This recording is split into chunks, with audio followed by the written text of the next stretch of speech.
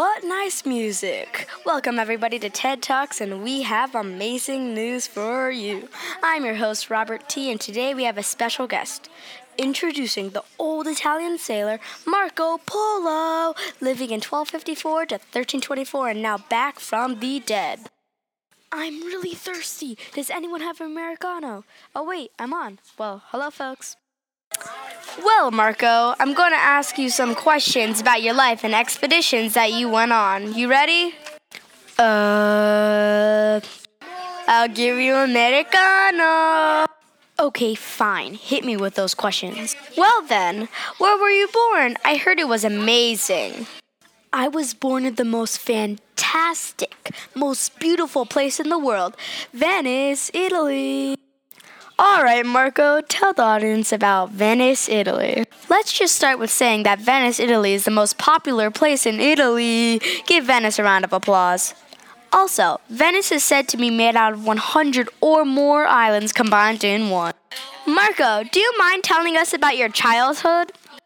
Although I was born to a wealthy Venetian merchant family, much of my childhood was spent parentless, and I was raised by my extended family. My mother died when I was young, and my father and uncle, successful entrepreneurs as jewel merchants, Niccolo and Maffeo Polo, were in Asia for much of my youth. Wow! Next question. For what country did you explore, and what was the original purpose of your journey?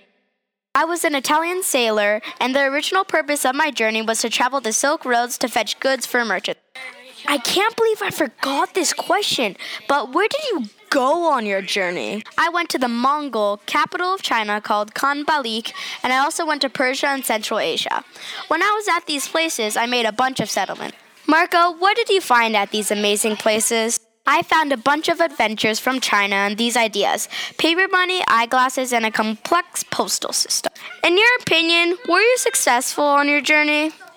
Yes, I was successful because I was the first European to travel deep into Asia during the Middle Ages. Did your exploration have any effect on the native people you met? The consequences of my exploration on the native people was that my dad made me a servant of Kublai Khan, and they traded information to each other. I probably had to say "my lord" every time I went to Kublai Khan. Kublai Khan was probably really happy and wealthy because of me. I will tell you though, I felt like a slave.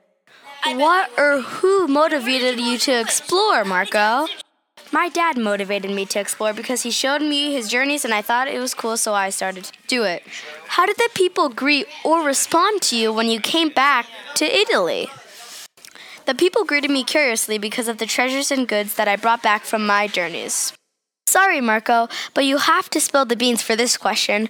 What were your fears and hopes when you went on your journeys? My fears on my journey was when I was put in jail by the Genoese for 2 years and I thought I was never going to make it out.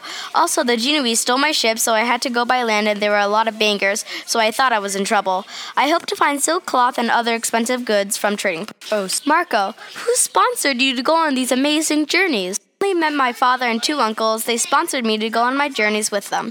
After I met them, I decided to circumnavigate around the world. Sorry about this, but how did you die? Sad. I died of old age when I was 70. Did you know that Christopher Columbus took your book on his expeditions? Why would he take my book?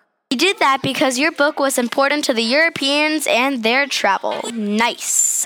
Wait a minute. Can you tell us the story of how your book started? It started when I was in jail because of those annoying Genoese. I started telling my stories of my expedition so far, and my cellmate, Rusticello, was a writer and made a book out of it.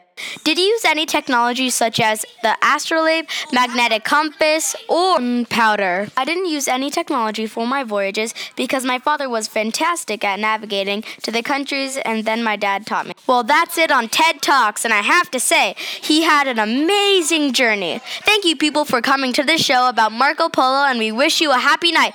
Peace out. Hey, what about my Americano? Okay, fine. Here's the Americano. Bye, everyone.